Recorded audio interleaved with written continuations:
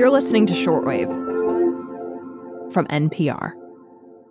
Hey, everybody. Emily Kwong here. We are welcoming back today Science Desk reporter Ari Daniel, who is looking at the health impacts of the war in Ukraine on Ukrainians. Hey, Ari. Hi, Emily. Good to be here. We're so glad you're back. Last week, we talked to you about how the war was undermining tuberculosis treatment. Yes, that's right. And today, my story that I'm going to share with you is about 3 healthcare professionals in the northern city of Chernihiv who describe an attack on one of the hospitals there. And they kind of triangulate that attack through their different perspectives. This account is just one of lots of examples of attacks on health infrastructure in Ukraine. The regions of Kyiv, Luhansk, Kharkiv, Mariupol, and elsewhere have all been hit really hard. From the start of the war through April 12th, when you and I are talking, Emily, the World Health Organization has reported 119 separate assaults on Ukrainian health facilities. And today, we're going to take a look at one of them. Today on the show, we have the story of a sunny day in mid-March. The sky was blue. It felt like spring. Then the attack began on City Hospital No. 2 in Chernihiv, Ukraine. Doctors tell us what it was like and what's going on now. You're listening to Shortwave, the daily science podcast from NPR.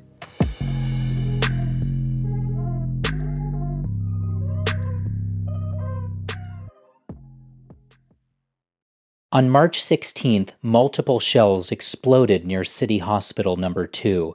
One detonated inside. Vladislav Kuchar was there. He's the hospital director and a surgeon. That was one of the first spring days. The sky was cloudless. It was cold, yes, but the sky was so blue. These explosions, it all seemed so unreal. We realized that we were the target. The emergency department was instantly destroyed. The shock waves shattered windows across all 9 floors, showering everything with broken glass. Beds spun, doors sailed down hallways.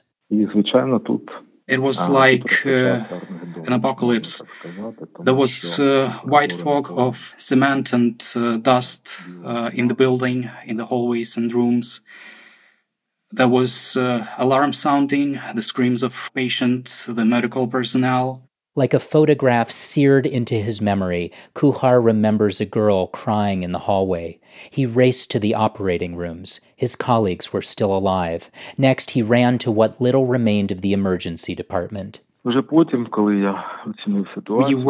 trying to find all the wounded, to prioritize them, to render them necessary aid, such as sedatives. Within an hour of the attack, Tetiana Lebedieva stepped into the shell that was City Hospital No. 2. It was very, very difficult, emotional moment. Lebedieva is deputy director of the Chernihiv Health Department, and it's become her job to document the assaults on health facilities. Her daughter, based outside of Ukraine, is interpreting for her and gets upset when she hears her mother describe what happened that day. Because in our city,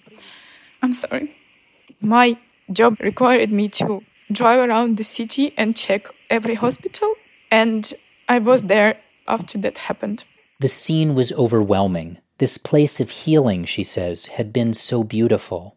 In this hospital, we have more than 300 doctors of more than 30 specializations. In seconds, all that was gone, and they feared a further attack. The decision was taken very quickly to move all the patients who were able to walk, to move them to the underground floors. Those who'd been recovering post-op were brought into the hallways where it was safer. Everyone was very scared. The patients, everything that has been done to help them to live their life longer is being destroyed in seconds or minutes. And it's such a pain in your heart and hopelessness in your soul. This is what Tetiana Lebedieva had come to document, the latest in a string of attacks on health infrastructure, verification of possible war crimes. This was the city's 6th hospital damage report. We need to have the evidence that this happened. This is a breach of all military conventions. The hospital staff repaired the buildings the best they could. It took 4 days to cover the windows with plywood and tarps. The hospital contracted to the ground floor, transforming into an emergency triage center. Director Vladislav Kuhar. There was no alternative. We were there to help under any circumstances. That's what we did. That's what we had to do. Fate has made this choice for us.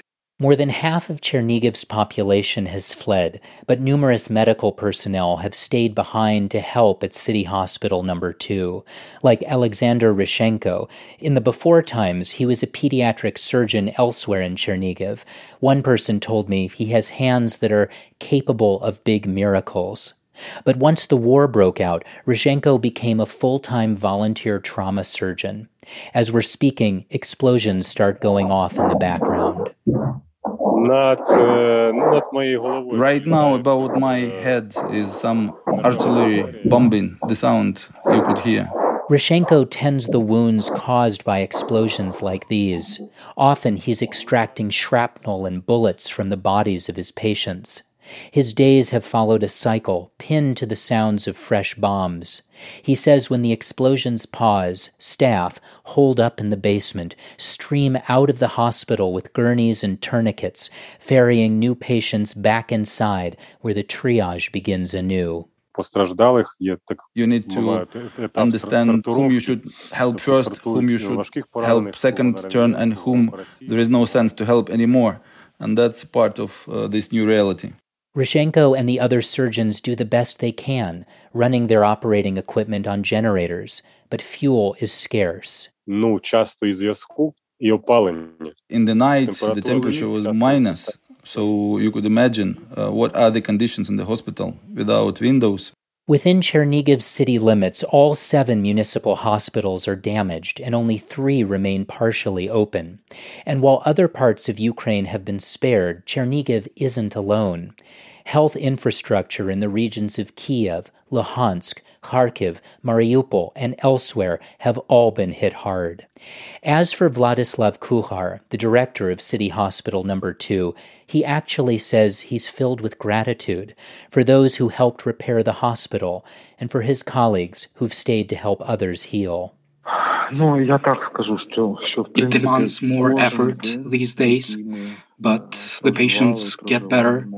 They leave the hospital and they get their health back. And it brings us joy, it brings us pride, and it's the greatest honor in this situation. At this point in our interview, Kuhar politely tells me he must get going. He has patients who need him. Wow. Ari, thank you for bringing us these voices, the voices of these healthcare providers who are in the middle of this war. Tell us a little bit about how you gathered these voices, how you had these conversations, and what is it like to report on war from a distance? Yeah, I mean, I think reporting on war and conflict is tough generally, Emily, you know, whether you're on the ground or at a distance. But this story was especially hard to do from afar. I was trying to find these folks to interview, and I had to deal with limited phone and internet connectivity. I didn't know when there was a signal or not. I didn't know why my call wasn't going through. There were scheduling conflicts, language barriers, and from time to time, the hospital administration said that certain people just couldn't talk to me. So tracking down the individuals to interview for this story was difficult, especially Dr. Kuhar, who we hear from first in the piece and last, who was in the hospital when the attack happened. I spent days trying to find someone who could provide that eyewitness account, which I felt was so crucial to the telling of this particular story. Right, yes, Dr. Kuhar. And I heard also the voices of several interpreters throughout the piece. What was it like to work with them? Because presumably they're Ukrainian too. Yes, the interpreters I work with are all Ukrainian and speak Ukrainian, and we were all tethered together through Zoom or WhatsApp. And everything just was felt so precarious through these phone connections because I wasn't sure if the line was going to drop at any moment. Right. So I really, was leaning in and listening hard. And there was something about that tenuousness that actually made me feel closer to the story and the people I was talking to. There were a couple moments where the interpreters, as you heard in the piece, were deeply moved by what they were hearing. And that made me, as the reporter, feel moved as well. Mm-hmm. Like if for a moment I felt as though through this kind of flimsy connection, I could lock eyes with this individual on the other end and really listen to the depth of what they'd seen and experienced. Right. It sounds almost like stolen time, just a moment of presence. Yeah, it's all we needed was just a moment. It was, just those few minutes of their time, really felt like a gift. Lastly, your initial reporting that you did for this piece took place a couple of weeks ago. What is the latest from Chernigiv? So since I reported this story, the Russians have pulled out of Chernigiv, and they're mobilizing in the east now. So in Chernigiv, for now, things have gotten a touch better in terms of access and supplies. It's still not great, but it's better than it was.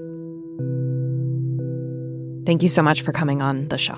Thank you so much for having me.